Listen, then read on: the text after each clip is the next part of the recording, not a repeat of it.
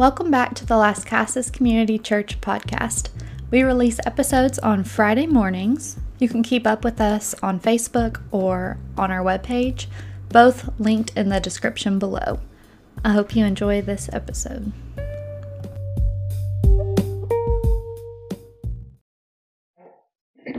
So, isn't that just a great picture? Do you remember last time we were talking about who is the pillar of fire and the pillar of cloud?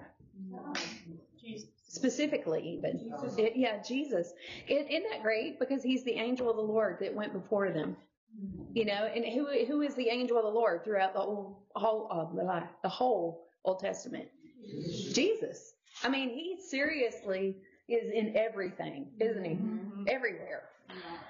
Yeah. But I had never made that connection until I was reading it, and I was like, oh, wow. How cool, right? Okay. So last time we were talking about the parting of the Red Sea, right? Mm-hmm. And the Israelites had gone through a symbol of death in the Red Sea and come out alive and free with resurrection life on the other side because of the mighty power of their God. God had shown himself as their mighty rescuer. They had experienced a miracle, but would it sustain them through the rest of their journey? Now they were headed into the wilderness, a place where most everyone dreads going. Yet God has a different perspective on the wilderness than we do. You know how we talked about the angel of death and how we have a different perspective of death than God does? God sees it as an ultimate healing, as setting people free.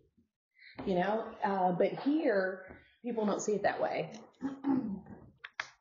So, when we think of the wilderness, think of it like this. It's new perspective. In Hosea chapter 2, it says, therefore, behold, I'm going to persuade her. In the New King James, it says, I'm going to allure her and bring her into the wilderness and speak kindly to her. The New King James, it says to speak tenderly to her.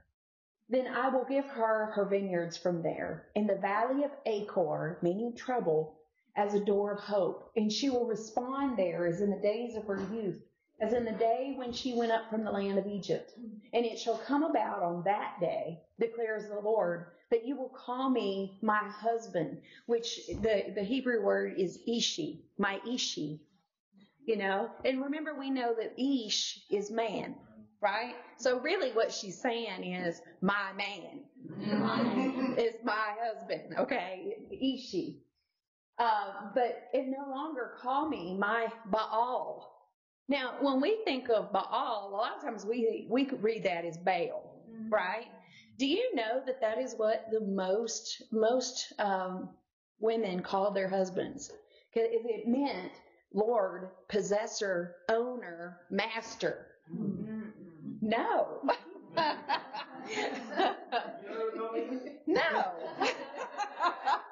You know, and the thing is, you know, could God say, call me that? Yes. Yeah. He had every right. But what he is saying is, I don't want to be that to you. Because who wants to have an intimate relationship with a possessor? An owner, a master. No one. You can't. No, it wouldn't be because it's control. Instead, he wanted to be an intimate husband, a my man, an Ishi, right? I will betroth you to me forever. Yes, I will betroth you to me in righteousness and in justice, in favor and in compassion. And I will betroth you to me in faithfulness. Then you will know the Lord, which is Yahweh, his intimate name. Now, do y'all remember what the word for know is in Hebrew? No, that's Greek. Yeah. Huh? In Hebrew, what? E-I-R-E-N-E. No, that's Irene, and that's Greek for peace. Yeah. But what it is yada. Yada. Uh-huh. And if you'll remember, the letters that give you a built-in commentary for yada is a stretched out hand, which is a yud, that reaches out to open the door, which is the dalit, so that you can see and have spiritual insight with an ayin. To give you, yes, and only God can do that. So, but we have something that we have to do in that. We have to reach out the hand to open the door so we can have spiritual insight to know Him. Right? It's a partnership, but He also has to reveal it. And so, the wilderness is a time where He is wanting us to be reacquainted with Him. Think about it. Okay, I have this. The wilderness is supposed to be a place of getting away from distraction. To get to know or to be acquainted with God, reacquainted with God. It's supposed to be a place of refuge and restoration with God. That has always been God's heart. The Israelites had spent much time in Egypt, 430 years to be exact. That's a long time. Now they needed to come out and be set apart to become reacquainted with their God. The wilderness is the perfect place for that. Also, the fastest way to leave the wilderness is to come to Him quickly and let Him show Himself to you and teach you what you have come there for. What was that, Hosea 1? Hosea chapter 2, 14 through 19. Well, and then actually through 20, 14 through 20. Actually, that is not what that is. 14 through 16, and then 19 through 20.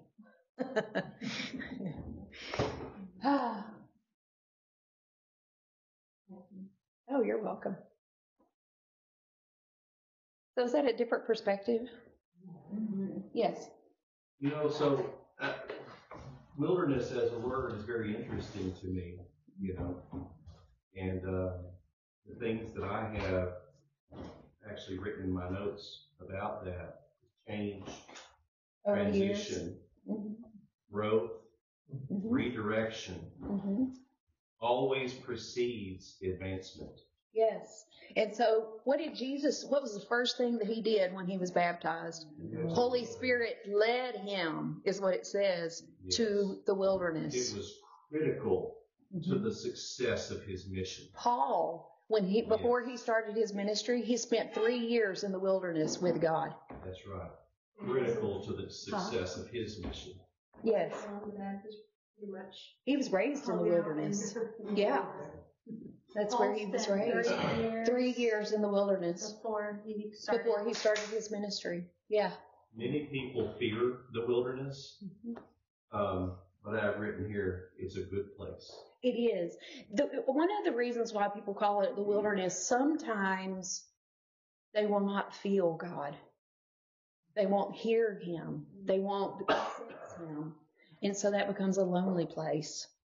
But what it does is, it's like a tree.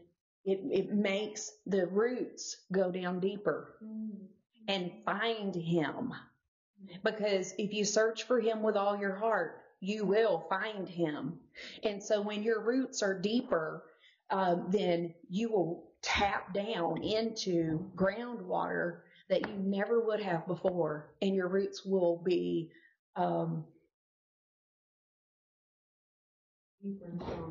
doubts and different winds of different things will not bowl you over. Hey! Everybody. Good to see you. Oh, go ahead. So one of the things that we tend to do as people is we tend to trust our experiences. Yes. We tend to trust the formulas that worked yesterday. And really what winds up happening for us is they'll become an idol because we'll trust them, we'll listen to them, we'll lean and rely on them. Yes, and we limit God in doing that. And they are actually a limit for advancing forward. So the Lord will actually have to pull us away from that. So like you were talking about, periods of silence, periods where your formulas aren't working anymore. You have to do something new. That's a very, very good thing. Very good thing. Even though it doesn't feel good. It means you're about to get a whole new tool set. Yes. And you have to have that new tool set, or you'll never be able to go where the Lord is leading you next. Amen. Yes. Embrace the wilderness points that you're there because the Lord loves you. Yeah. You know. It's not a bad thing. Yeah. Even though it may feel like it. I know, like right now, Alexandria, our daughter, she is going through a wilderness time. And every once in a while, it's like she has a reset. You know, and that's what we kind of call it, is a reset. And it's where she will be going along and she'll have a group of friends, and then all of a sudden, it all falls apart. Job, friends, everybody is gone. And she has to start over. You know? But every time that happens, it's hard in the moment. But he is growing her in all of those times. And then it's like a time for a new season, but a new level. You know, it's a level up every time. And he does the same thing with all of us. But we have to recognize it that way. Right? Mm-hmm. All right. So let's go to Exodus 15. And somebody read 22 through 27. Then Moses led the people of Israel away from the Red Sea, and they moved out of it into the desert of Shur. They traveled in this desert for the 3 days without finding any water. Then they came to the oasis of Marah. The water was too bitter to map drink. up there. So they called the place Marah, which means bitter. Then the people complained and turned against Moses. "What are we going to drink?" they demanded. So Moses cried out to the Lord for help, and the Lord showed him a piece of wood. Moses threw it in the water, and this made the water good to drink. It was there at Marah that the Lord set before them the following decree as a standard to their testing, to test their faithfulness to him. He said, "If you will listen carefully to the voice of the Lord your God and do what is right in his sight, obeying his commands and keeping all of his decrees, then I will not make you suffer any of the diseases I sent on the Egyptians, for I am the Lord who heals you." After leaving Marah, the Israelites traveled on to the oasis of Elim, where they found 12 springs and 70 palm trees. They camped there beside the water. Okay, so that verse 20, where it says, "If you listen carefully to the voice of the Lord your God and do what is right in his sight, and listen to his commandments and keep his statutes, then he won't put any of the diseases on you," right, that were on the Egyptians, because I, the Lord, are their healer. Remember we talked about this, like, I don't know, a week or two ago? I don't even know when the last time we met. 2 weeks? Not that long ago. I'll just put it that way. But we were talking about the different ingredients that God told them in the law, put this together. They didn't know why. But if they obeyed, they put hyssop and they put the ashes of the red heifer, like water that had been through that, which we know caused lye, but they didn't probably know that. And they had all these different ingredients. It actually made for them an antibiotic. Antibacterial. Yes, antibacterial. Thank you. Substance. And he told them, this is when you use this, and so all they had to do was obey. And so if they touched a dead body, before they could come back into the camp, they had to use this antibacterial stuff. Yeah, and all these different things. And so it kept diseases out of their camp that other people didn't know. And so, do you remember, like, probably in the Middle Ages for sure, but it probably hadn't been that long ago, they would go and they would have doctors that didn't understand to go wash their hands, and so they would go and go among the dead bodies and then not wash their hands and go deliver babies and spread disease, and it was more dangerous to have babies in a hospital than it was at home at the time. And because they didn't have an understanding of those things, because they couldn't see it. But God knew. And so that's a perfect example of that verse in 26. If you just obey what God says to do, you don't have to understand why. Although we want to, but you don't have to understand why. And that's a lesson in itself. Embrace the wilderness. I know. Embrace the wilderness and don't have to always understand why. When God tells you to do something, just do it. Just do it. Yeah. And so there you go. Well, think about, the water. A couple of verses up, the water at Mara. Mm-hmm. How many people were able to drink that water after they left? Oh, lots. You could camp out just in that for a little while. And the thing is throw a piece of wood in it. Okay, that doesn't make any sense, no, but they did it. That's just it. And often the wilderness experience is not about you. No. And it's not about what makes sense to you. It's about God changing your thinking, changing your expectations, That's And true. in that process, trailblazing through you. Think about it. God knew they couldn't drink the water there. And He knew they had no formula, nothing to go by. But He knew what He wanted to do. He knew what He wanted to do, but it's consistent with His expression through them. Yes. Through the whole journey, So it became a blessing through them afterward. That just means a lot to me right there about the waters because, what does Moses do? And Moses is in partnership with God in this process. He's not a robot. No. Moses is ruling and reigning as a son of God, pre the cross, pre-salvation, right? But he's ruling and reigning as a son of God as much as he can in the Abrahamic covenant that he has, with God. And yet he has to cry out to the Lord for the answer, and God is ready to give it, but not offering it ahead of time. He's honoring Moses' contribution. Yes. And that's what He does with us as well. Yeah, and so God will use the delicate things in your life to change the world around you. He prefers to do it that way. Yes. Sorry, go ahead. No, it's true. That was good. Amen. All right, so let's start into Exodus 16. And somebody read verses 1 through 10. And they journeyed from Elim, and all the congregation of the children of Israel came to the wilderness of Sin, which is between Elim and Sinai, on the 15th day of the second month after they departed from the land of Egypt. Then the whole congregation of the children of Israel complained against Moses and Aaron in the wilderness. And the children of Israel said to them, "Oh, that we had died by the hand of the Lord in the land of Egypt, when we sat by the pots of meat, and when we ate bread to the full, for you have brought us out into this wilderness to kill this whole assembly with hunger."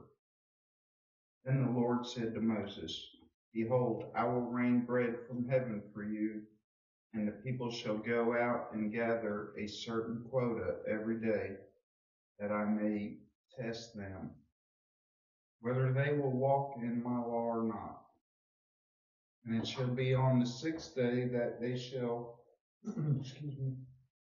prepare what they bring in, and it shall be twice as much as they gather daily."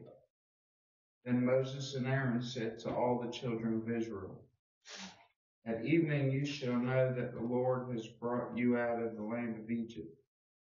And in the morning you shall see the glory of the Lord, for He hears your complaints against the Lord. But what are we that you complain against us?" Also Moses said, "This shall be seen when the Lord gives you meat to eat in the evening, and in the morning bread to the full. For the Lord hears your complaints which you make against Him. And what are we? Your complaints are not against us, but against the Lord." Then Moses spoke to Aaron, "Say to all the congregation of the children of Israel, come near before the Lord, for He has heard your complaints." Now it came to pass, as Aaron spoke to the whole congregation of the children of Israel, that they looked toward the wilderness, and behold, the glory of the Lord appeared in the clouds. Oh, you go? No, that was Yeah, thank you. So Philippians 2:14 and 15, it says, do all things without complaining or arguments, so that you will prove yourselves to be blameless and innocent, children of God, above reproach in the midst of a crooked and perverse generation, among whom you appear as lights in the world. Man, that's hard to do. Maybe that one posted in my No, right? And in some translations, it'll say, do all things without grumbling and complaining. I know. Man, that is just hard. But do you know that they actually have done scientific studies and they have found that your first thoughts in the morning, whatever they are, positive or negative, sets you for the day. And if you will think about things that you are thankful for in the first thoughts of your day, intentionally, then it will help you through the rest of the day. I like the way this one puts verse 15. It says, so do not do everything without complaining and arguing, so that no one can criticize you. Yeah. God had just performed for them some of the greatest miracles the world has ever seen. But they were hungry. That feeling took over their thoughts. Then when they talked with one another about their fears and dissatisfaction, like a cancer, those fears and dissatisfactions took root and grew and grew. God doesn't want us to complain because it steals the peace and contentment He wants us to have in Him. Amen? Amen. Just as He has provided for them to leave Egypt and cross the Red Sea, He would provide for them the wilderness. They couldn't see it at the time, and they may have been uncomfortable, but He was with them nonetheless. They could see Him in the pillar of cloud by day and fire by night. They felt His shade and warmth. They needed to learn to trust. Yet before we downplay the fears and feelings of the Israelites, we all have wonderful memories of God coming through for us, but find it too easy to forget and get caught up in circumstances and start to complain right alongside them. We need to learn from them. God knew their fears and frustrations. Next, we see His provision. Did He have to provide for them? Could He have just said, you bunch of complainers, I'm not giving you anything? He could have, but He didn't. Because He understood. Well, pictures right there. I know, weren't they? I thought they were too. Okay, so let's look at the provision that He gives. So look at Exodus 16, and somebody read 11 through 15. Then the Lord said to Moses, I have heard the Israelites' complaints. Now tell them in the evening you will have meat to eat, and in the morning you will have all the bread you want. And you will know that I am the Lord your God. Notice that line over and over. Mm-hmm. And you will know that I am the Lord your God. Okay. That evening, vast numbers of quail flew in and covered the camp. And the next morning, the area around the camp was wet with dew. When the dew evaporated, a flaky substance as fine as frost blanketed the ground. The Israelites were puzzled when they saw it. What is it? They asked each other. They had no idea what it was. And Moses told them, it is the food the Lord has given you to eat. These are the Lord's instructions. Each household should gather as much as it needs. Pick up 2 quarts for each person in your tent. So the people of Israel did as they were told. Some gathered a lot, some only a little. But when they measured it out, everyone had just enough. Those who gathered a lot had nothing left over, and those who gathered only a little had enough. Each family had just what it needed. Then Moses said to them, do not keep any of it until morning. But some of them didn't listen and kept some of it until morning. But by then it was full of maggots and had a terrible smell. Moses was very angry with them. Go ahead and go to the next verse. Okay. After this, the people gathered the food morning by morning, each family according to its need. And as the sun became hot, the flakes they had picked up melted and disappeared. So isn't it cool to hear? Okay, so they all had enough. Even if they gathered a little, they had enough. And too much, it was all just enough. But if they didn't obey and they didn't trust and they got more than they needed to try to go for the next day, then it went bad. So is this the manna? Yes. And do you know the Hebrew word manna? Do you know it means, what is it? Yeah. So manna is not anything fancy. It's, what is it? Well, that's kind of what I thought. I guess so. When we read that. It's just like honey, isn't it? Yeah, that's what they were saying. I'm good for it. Yeah. And it must have had everything that they needed in it. All the nutrients, yeah. Something we just had like that. I know, it would be easy. Not have to worry about it. Okay, it means what is it? Yeah, manna means, what is it? When did God stop giving that? He gave it every morning for 40 years, as long as they needed it, until they went into the promised land. But before then, like, God provided manna, right? Well, not until they got into the wilderness at this point. This was the beginning. But he gave it to them for 40 years. Before that, they were in Egypt, so They didn't need it. they had to be. Yeah. It was while they had nothing else. Yeah. Right. That was it. That was food. It's 14,600 mornings, by the way. Oh, wow. You go. 14,600. It's a lot of manna. Yeah, it is. All 40 years. He did it for. Well, yeah, for the whole 40 years. I mean, he sent quail and stuff. Well, and he only did quail for a while. Manna was the whole time. Yeah, because they finally got sick of quail and they started complaining again. That's later. Isn't the reference to them vomiting it out? Yeah, because they were so sick of quail. Yeah. So, okay, somebody read 16:22 through 26. Which one? Oh, Exodus 16:22 through 26. On the sixth day, they gathered twice as much as usual, 4 quarts for each person instead of 2. Then all the leaders of the community came and asked Moses for an explanation. He told them this is what the Lord commanded. Tomorrow will be a day of complete rest, a holy Sabbath. I wanted to say Well, Shabbat is the Hebrew word, so yeah, same thing.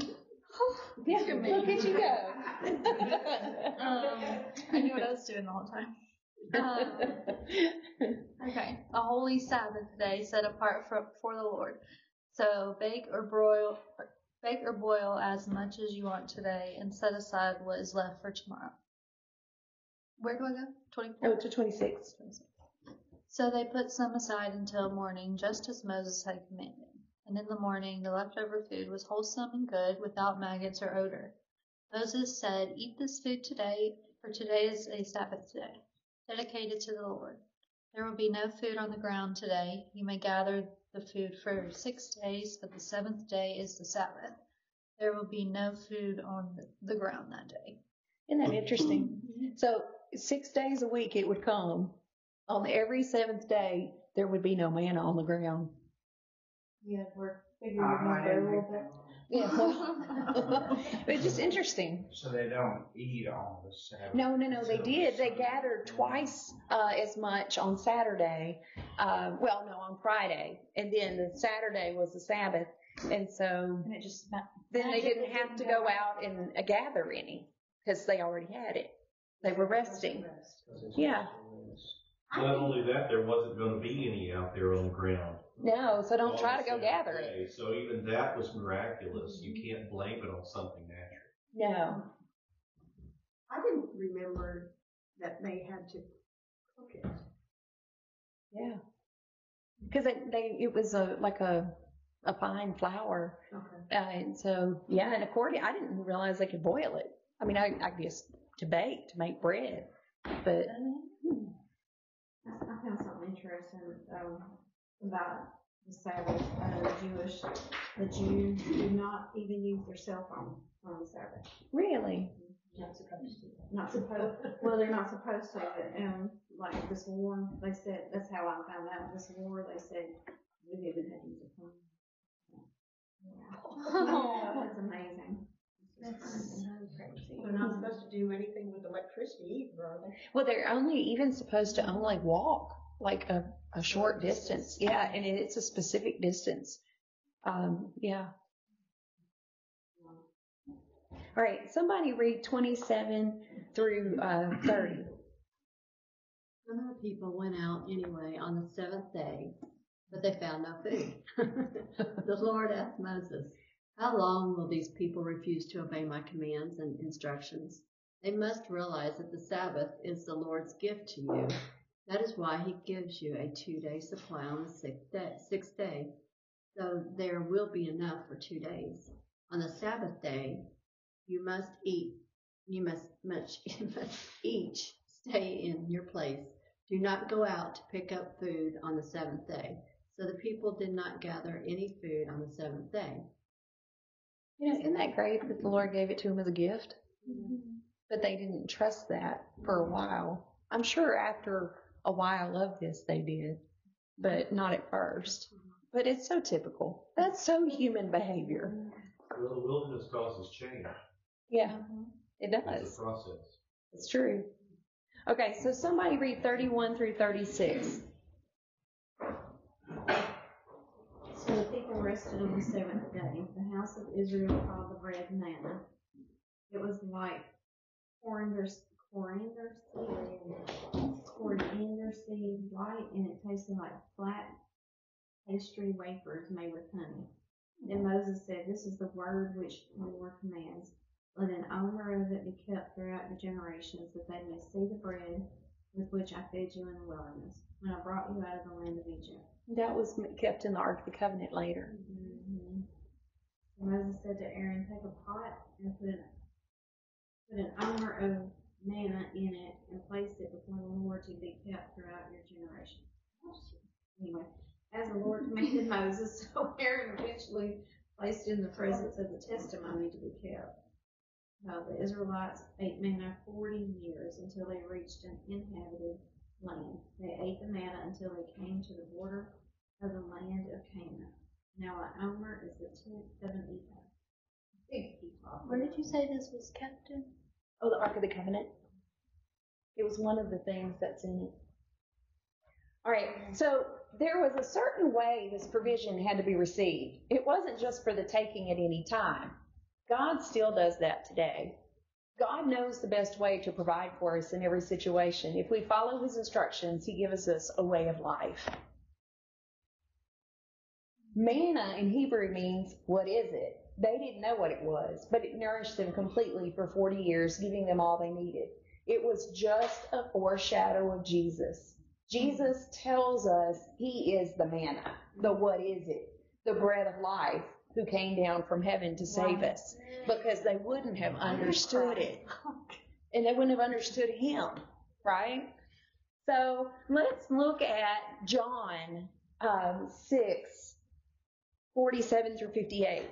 Because this is where Jesus, he talks about, I am the bread that came from heaven. John 6:47 through 58.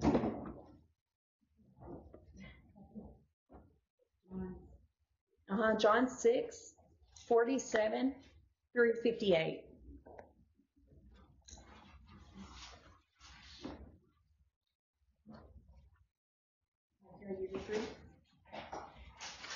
Mm-hmm. 47 through 58. 58. I tell you the truth, anyone who believes has eternal life.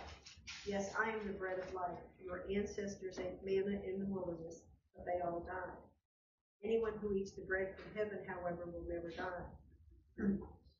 I am the living bread that came down from heaven. Anyone who eats this bread will live forever, and this bread which I will offer so the world may live is my flesh. And the people began arguing with each other about what he meant. How can this man give us his flesh to eat? They asked. So Jesus said again, I tell you the truth, unless you eat the flesh of the Son of Man and drink his blood, you cannot have eternal life within you.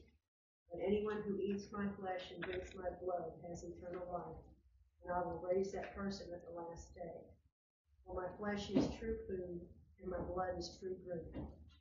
Anyone who eats my flesh and drinks my blood remains in me, and I in him. 58.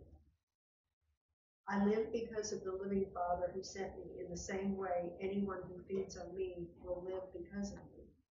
I am the true bread that came down from heaven. Anyone who eats this bread will not die, as your ancestors did, even though they ate the manna, but will live forever. So they ate the what is it, but he's the what is it, right? And even in his day, they didn't understand what he was saying. And we have a clearer picture, but it's because we're looking back, right? I'm trying to put myself in that position and think, what if someone Well, one of the things in Judaism, it's huge. You don't drink blood, and you don't eat flesh. They didn't, and so even, and there were even the disciples, he was saying to them, well, they're leaving me. Are you going to leave me too? And they said, no, you're the one that has the words of life. We're not going to leave you. But these were hard sayings, is what he said. They were culturally very hard. Very, very difficult for them. They didn't want that. But he's explaining so much more here. And so this is the foreshadow, right? And that's what God does. You've seen that, through time. He'll give a first happening, a first occurrence, and then he'll build on it, and then build on it, and build on it. It's what he does with the feast, their appointment dates, right? And so, same deal. Well, the Old Testament's so important. Yes, we need to read it. Yes. And then what Jesus does, he's a fulfillment. And then, but he's not just fulfilling it one time. Usually he's going through it over and over. And it's that way in our lives too. Yeah. All right. So let's go back to Exodus and look at Exodus 17, 1 through 3, where people complain again. Imagine that.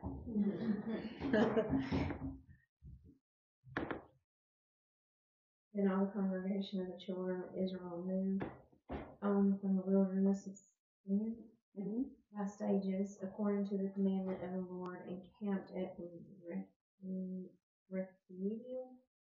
Rephidim. But there was no water for the people to drink. Therefore the people quarreled with Moses and said, give us water so we may have something to drink.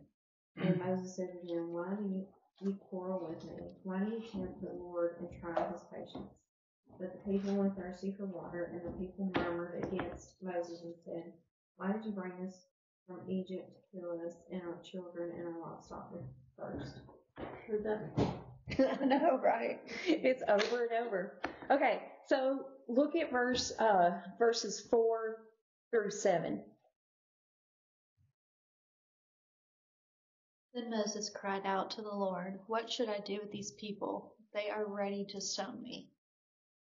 The Lord said to Moses, walk out in front of the people, take your staff, the one you used when you struck the water of the Nile, and call some of the elders of Israel to join you. I will stand before you on the rock at Mount Sinai. Strike the rock, and water will come gushing out. Then the people will be able to drink.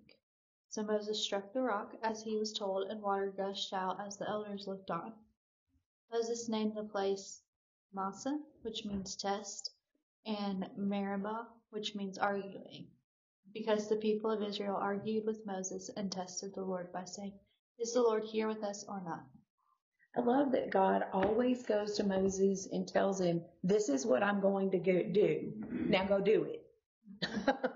You know? I will stand before you On the rock. Uh-huh. We're going to go to that. Uh-huh. Well, that's a Isn't it? song. Have y'all heard that song? That we could do. Honey in the rock. Honey on the rock. Honey in the rock. Yeah. It's true. Okay, so check this out. This is pictures. I just thought that was kind of cool. Okay, why did he have to strike the rock? God told him to. Okay, but who is the rock? Yeshua. Jesus, Yeshua. And so, was he struck? Yes. He was struck down. He was killed. Okay, what was the sin that kept Moses from being able to go into the promised land? I know this one. Okay, go. I just told my kids this again the other day. Because Okay. he did not speak to the rock. He Yes. struck it again. Yes. That kept him from going in the promised land. So, he messed up the foreshadow. Because Jesus was not going to be struck twice. Ah. He messed up the foreshadow. Moses didn't get that. But it would be passed down wrong. He was supposed to speak to it, right? And so Israel, as a nation, okay, they struck him down the first time. And then what they're supposed to do before he comes back again is speak. Blessed is he who comes in the name of the Lord, as a group, as a nation, and he will come back immediately. They speak it and he comes. That was the foreshadow that Moses was supposed to do. Right? Yeah. Now, what's interesting, though, is the Lord who stands outside of time saw it coming, knew it was going to happen, but he loved Moses enough to allow him to mess up the plan. Yeah. Moses got the choice. It was He did. not a He have got the to. choice because Yeah. Moses was ruling and reigning as a son. Amen. That's right. Amen. God does not take away free choice. So check out this rock, okay? Taken from the Wyatt Archaeological Research's website, here's some things about this rock found at Rephidim near Mount Sinai. Other translations will say Mount Horeb. We know that Horeb and Sinai are interchangeable. They're the same place of Arabia. So just over the western side of the mountain range, opposite the holy precinct, which is where the mountain of God would be. That's what that is. There is an area which features an incredible 5 to 6 story rock perched upon a rock that is upon a hill that's about 200 feet high. This rock is split through the middle and displays the pattern of water erosion and evidence that numerous streams came forth in several directions. And again, this water flowed for a long time. Because this picture is to show the erosion that came from the water coming from it. You know? That's just so cool how God does things. And it's in a high place. Yes. Yes, it is. It's not big, it's huge. Well, and I had not seen before that it's 5 to 6 stories high. That is a really big rock, just out there, kind of just standing there. Yeah. You know, but God used it. It's still there? Yeah, it's still there. You can visit it. Did you see it? And is a video a guy showing about like all the Bible things in the Bible are real. And he showed that and told a story about Moses striking a rock. And like not far from there you can see the mountain That has the charred top. Yeah. And like below there it shows ruins of like a place where they sacrificed The altar. Yeah. It's really cool. That we're getting to that because that's all a part of this story. I've got a video, and that's what's coming up. Show you. There we go. This is amazing, folks. We are at the split, in the split rock. It really gives a perspective.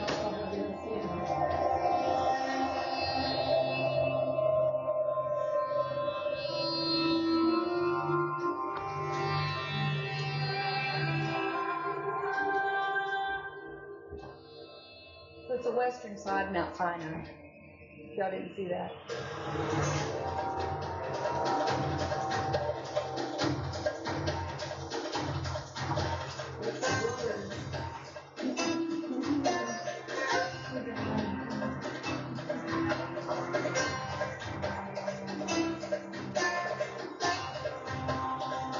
So you can see it.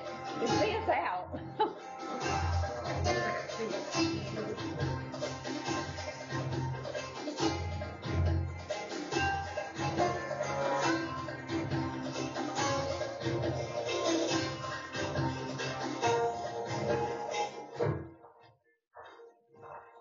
We are just down the road from the giant split rock that Jim and Penny Caldwell found at the base of the western side of the Horeb Range.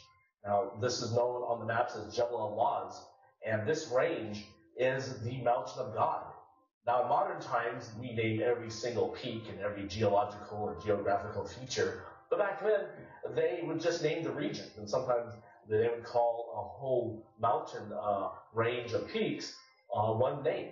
And so you find that in the Bible. The Israelites were encamped at Rephidim, but it also says that they were encamped at the mountain of God when the miracle happened with the water coming out of the rock, and when they fought the Amalekites, and when Jethro came here with Moses' family. He says he met Moses as they were encamped at the mountain of God. And then from there, they left Rephidim and finally camped in front of Mount Sinai. And so there's two different campsites, but both are mentioned as being camping at the mountain of God. And so the only way that can be true is if you're camping on different sides of the same mountain. And you find this to be a match for that biblical record. You find this site to be a giant plain. It's on the northern route around the mountain range. It's a very dry region. And you find this huge stone rock at the base of the western side of Mount Sinai. Now this rock is on the western side of the Jebel al-Lawz range, which we believe to be the area of Horeb, or the mountain of God. Now, it was at this area that the Israelites complained for having the lack of water on their journey to Mount Sinai. Now, they encamped on the eastern side of the mountain, but here on the western side, it's a much lower elevation and a higher temperature most of the time of the year. And so you can see why they would complain about lack of water and the heat over here.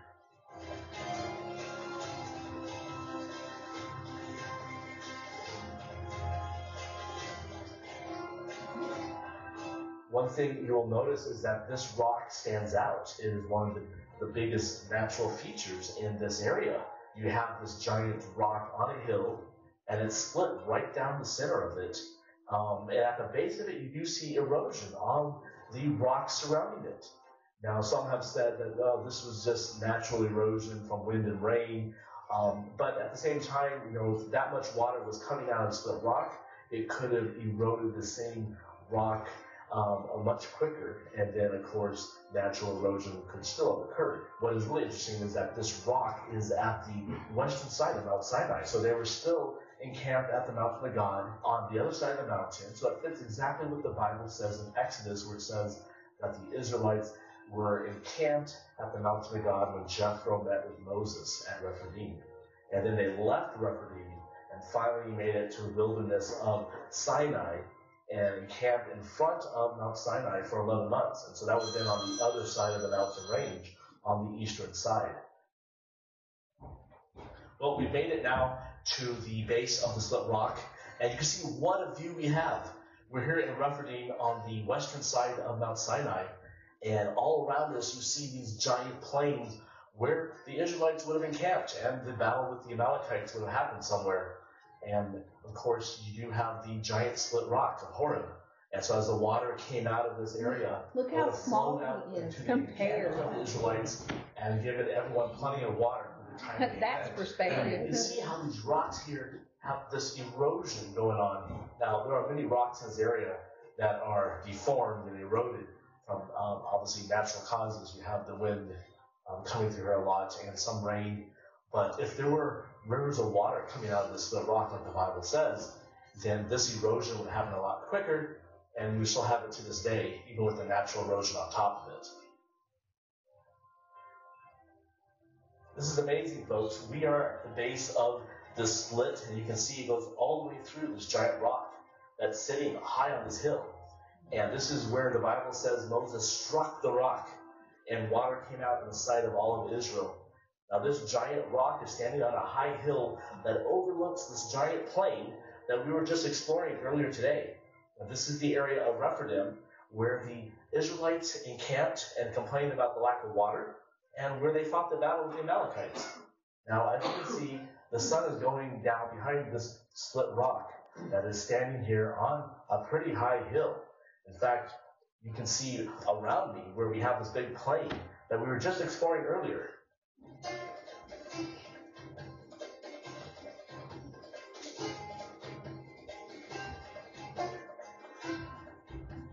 And so everything matches perfectly for this region.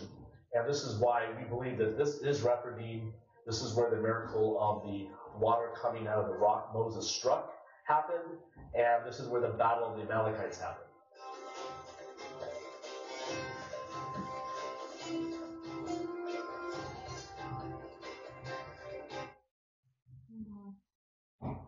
Okay. Well, I love those videos, but they always irritate me. And the reason they irritate me is that nobody ever takes the camera and looks down in the middle of the slit to show you down in the middle of the slit whether or not there is an opening or a fissure that continues down into that small mountainside, or what? Because, it says the water came out of the rock, but did the water come out of the natural fissure underneath the rock, or was it completely supernatural and just came forth from the rock when he split it because it just kept coming? And I want to know. I just have to go there one day. Okay. We'll do that party next year. Yeah. That's on the list of going. No, that was in Saudi Arabia. Oh. You can't go there, right? No. That's fine. No. Yeah. You wouldn't want to go to Saudi Arabia.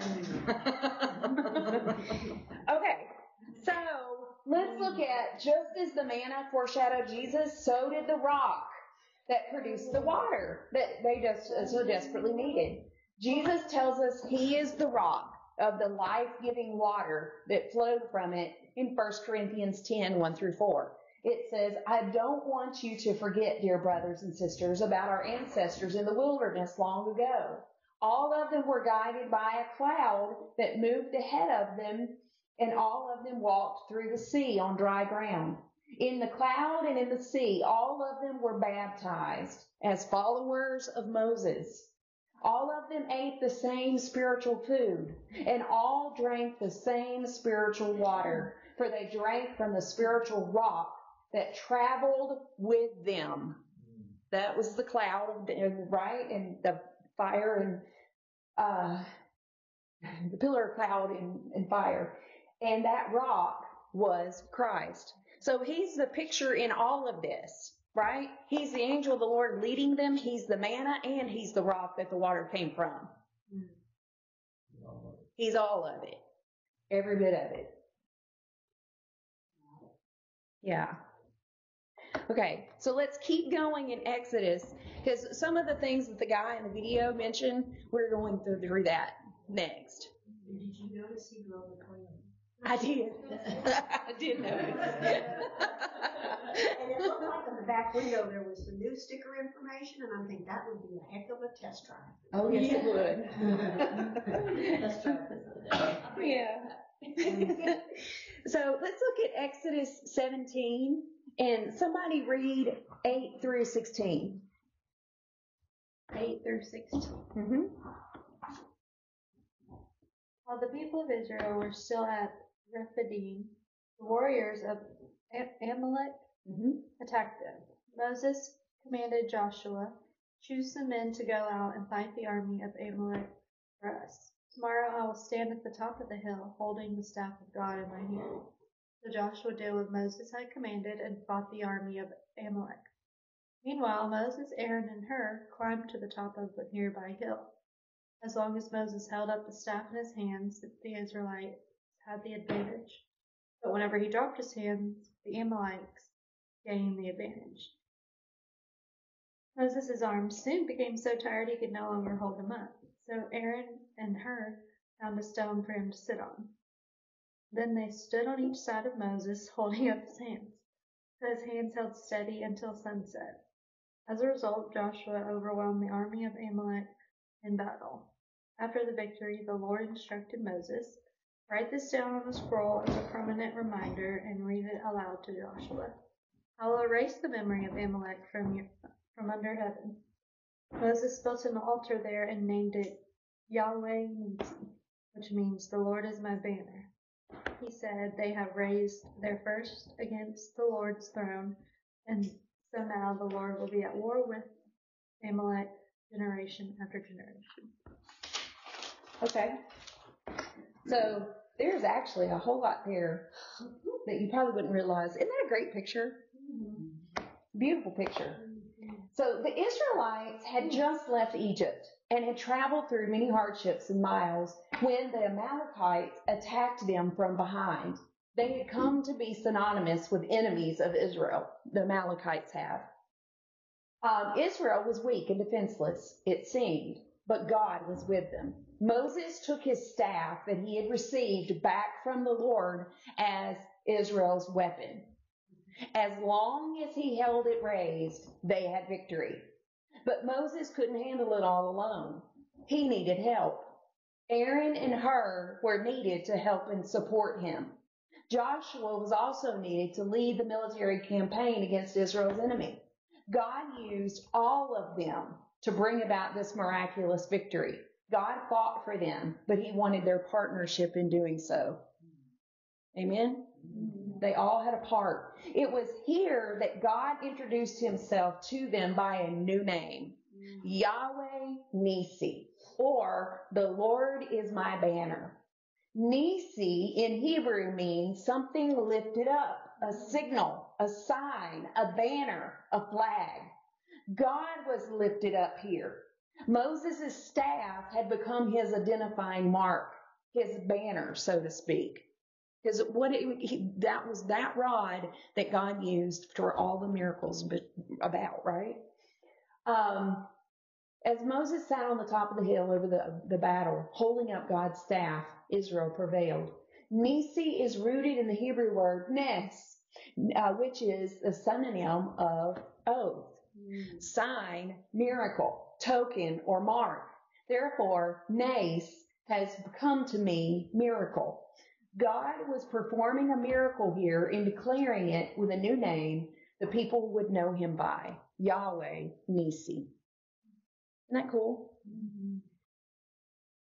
By the way, the Hebrew letters that make up the name Nisi give us a built-in commentary of more of its meaning. The letters found in Nisi are Nun, meaning life, Samech, which is a hand on a staff that supports it. Isn't that perfect for what was happening?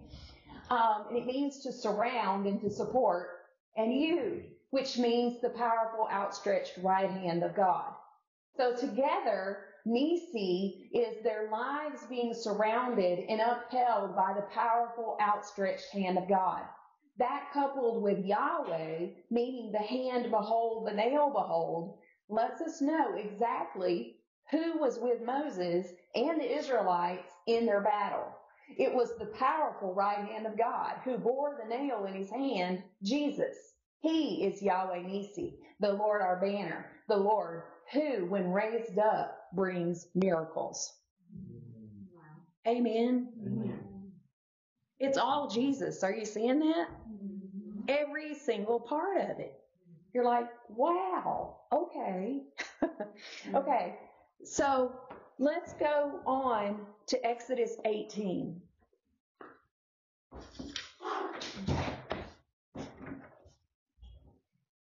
And let's somebody read 1 through 12. Jethro's visit to Moses. Moses' father-in-law, Jethro, the priest of Midian, heard about everything God had done for Moses and his people, the Israelites. He heard especially about how the Lord had rescued them from Egypt. Earlier, Moses had sent his wife Zipporah and his 2 sons back to Jethro, who had taken them in. Moses' first son was named Gershom, for Moses had said when the boy was born, "I have been a foreigner in a foreign land."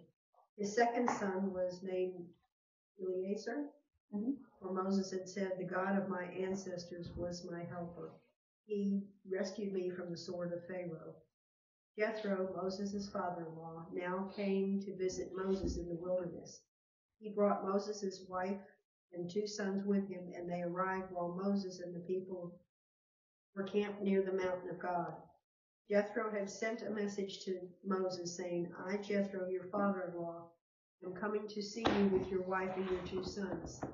So Moses went out to meet his father-in-law. He bowed low and kissed him. They asked about each other's welfare and then went into Moses' tent. Moses told his father-in-law everything the Lord had done to Pharaoh and Egypt on behalf of Israel. He also told about all the hardships they had experienced along the way, and how the Lord had rescued his people from all their troubles. Jethro was delighted when he heard about all the good things the Lord had done for Israel, as he rescued them from the hands of the Egyptians. Praise the Lord, Jethro said, for he has rescued you from the Egyptians and from Pharaoh. Yes, he has rescued Israel from the powerful hand of Egypt. I'm going to read the rest of that. To 12. I know now that the Lord is greater than all other gods, because he rescued his people from the oppression of the proud Egyptians. Then Jethro, Moses' father-in-law, brought a burnt offering and sacrifices to God. Aaron and all the elders of Israel came out and joined him in a sacrificial meal in God's presence. All right. So, do you remember when we first started with Moses at the beginning of Exodus? And then do you remember he had escaped into the wilderness? He had went to the wilderness. He lived there for 40 years. Mm-hmm. Who did he meet when he got to the wilderness? His wife. Okay, but even he met her first, and then he met her father, Jethro. Okay, so Zipporah and Jethro. And he lived there for 40 years. And it was on the mountain of God that he saw the burning bush. It was on the mountain of God that he was called to go back to Egypt. And then God had said to him, you're going to come back to this mountain. And this will be a sign to you. It'll be on this mountain, the mountain of God. So, do you think Jethro lived nearby? Yeah, I think he was pretty close by. And so this is his area. And so Moses knew this area. And do you think that when God called him to come to this area, to the mountain of God, do you think he knew there was no water? Yeah, because he'd been there for 40 years. And do you think that he would have been like, God, are you sure? There's no water there for all these people. They're going to want to stone me. You know, and that's what happened. But then God brings this great miracle from this big stone rock, right? And so then he proclaims himself as Yahweh Nisi, and then they have a battle there, you know, and it's miracle after miracle. And then Jethro, he comes and he's like, well, tell me all about it. I mean, right? Can you imagine the joy that Moses had in telling him about all this stuff? Because wasn't Jethro a priest? Yes, he was. And notice in that last verse in 12, it says, and then Jethro, Moses' father-in-law, took a burnt offering and other sacrifices to offer to God. And Aaron came with all the elders of Israel to eat bread with Moses' father-in-law before God. So he was accepted as a priest before God.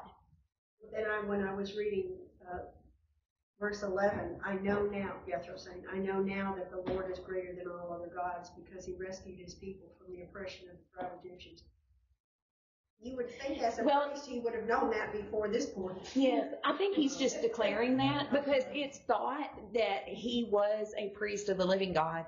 He comes from, his father was a son of Abraham. So he would have knew about God because of that. Yeah. Yeah, he was just living in the wilderness. Mm-hmm. In Midian. And at Midian, I'm sure he had a well, because remember, that's where Moses went and helped the daughters of Jethro at a well. Okay. Yeah. Okay. so let's look at 13 through 23. The next day, Moses took his seat to hear the people's disputes against each other. They waited before him from morning till evening. When Moses' father-in-law saw that all that Moses was doing for the people, he asked, "What are you really accomplishing here? Why are you trying to do all of this alone while everyone stands around you from morning till evening?" Moses replied, "Because the people come to me to get a ruling from God. When a dispute arises, they come to me, and I am the one who settles the case between the quarreling parties. I inform the people of God's decrees and give them his instructions." "This is not good," Moses' father-in-law exclaimed. "You're going to wear yourself out, and the people too. This job is too heavy a burden for you to handle all by yourself. Now listen to me, and let me give you a word of advice, and may God be with you. You should continue to be the people's representative before God, bringing their disputes to him. Teach them God's decrees and give them his instructions. Show them how to conduct their lives. But select from all the people some capable, honest men who fear God and hate bribes. Appoint them as leaders over groups of 1,000, 150, and 10. They should always be available to solve the people's common disputes, but have them bring the major cases to you. Let the leaders decide the smaller matters themselves. They will help you carry the load, making the task easier for you. If you follow this advice, and if God commands you to do so, then you will be able to endure the pressures, and all these people will go home in peace." Okay. So somebody read 24 through 27. So Moses heeded the voice of his father-in-law and did all that he had said. And Moses chose able men out of all Israel and made them heads over the people, rulers of thousands, rulers of hundreds, rulers of fifties, rulers of tens. So they judged the people at all times. The hard cases they brought to Moses, but they judged every small case themselves. And Moses let his father-in-law depart, and he went his way to his own land. I like him. Yeah. He gave godly wisdom, didn't he? And you know what? It's a picture to us too. Moses being a mouthpiece of God, he was not to do it by himself. That he brought teams in, just like with the war with the Amalekites, right? It took a team of doing things. Yeah, it's good to see somebody care for Moses. Yeah, he needed that. And complaining. But you know what I find lacking in this is that Jethro or Moses went to God to get that approval. True. That is true. I wonder though if Jethro had prayed and that he had heard that. I don't know. Yeah, I can see that though. Moses was incredibly humble. He had God with him and all the people followed him, but he was still teachable. Amen. God gave Jethro wisdom in precisely how to organize the people so that their needs could be met and would allow Moses the ability to be his best and not burned out. Moses understood the wisdom in the advice and implemented it immediately. We should pray we do the same. There's something, too, that we need to point out in this scenario. So the wisdom that Moses is operating in, it's beyond him, right? Yes. God allows his father-in-law to speak wisdom to him because, Moses, like everybody else, probably has a tendency to want to rely on things that are experiential to him. Okay? Don't know that. But Well, it seems that way because he struck the rock the second time. Right. Okay. So, just the other day, I had a scenario like this where someone spoke a word of wisdom to me, but he presented it with a question because he was wise enough to do so, right? So he said, hey, what about such and such? Which opens a dialogue. And then I realized, oh my Lord, I didn't see that, and so that changed my course of direction for the whole day today and many weeks from now. And so it's interesting that because of him doing this change, so the father-in-law suggests wisdom that brings in health and balance, not just into Moses' life, but in the lives of everyone around him. Yes. Okay? Because there is an execution of justice that is efficient, right? And so what does that do? That by default develops all of the people around Moses as well. Changes and transforms and matures them, and they start to become skilled in the wisdom Moses is operating in. Mm-hmm. Yep. That's a kingdom process. God's still doing that. Amen. Amen.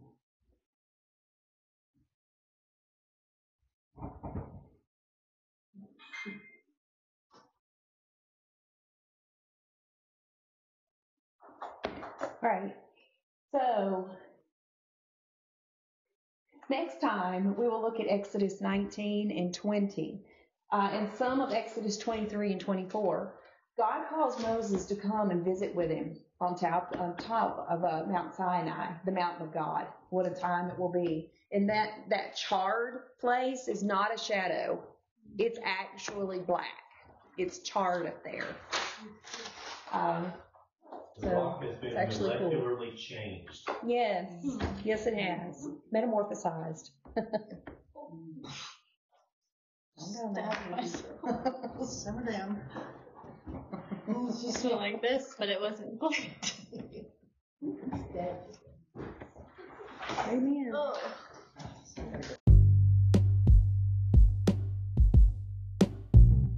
Thank you for listening to the Las Casas Community Church podcast.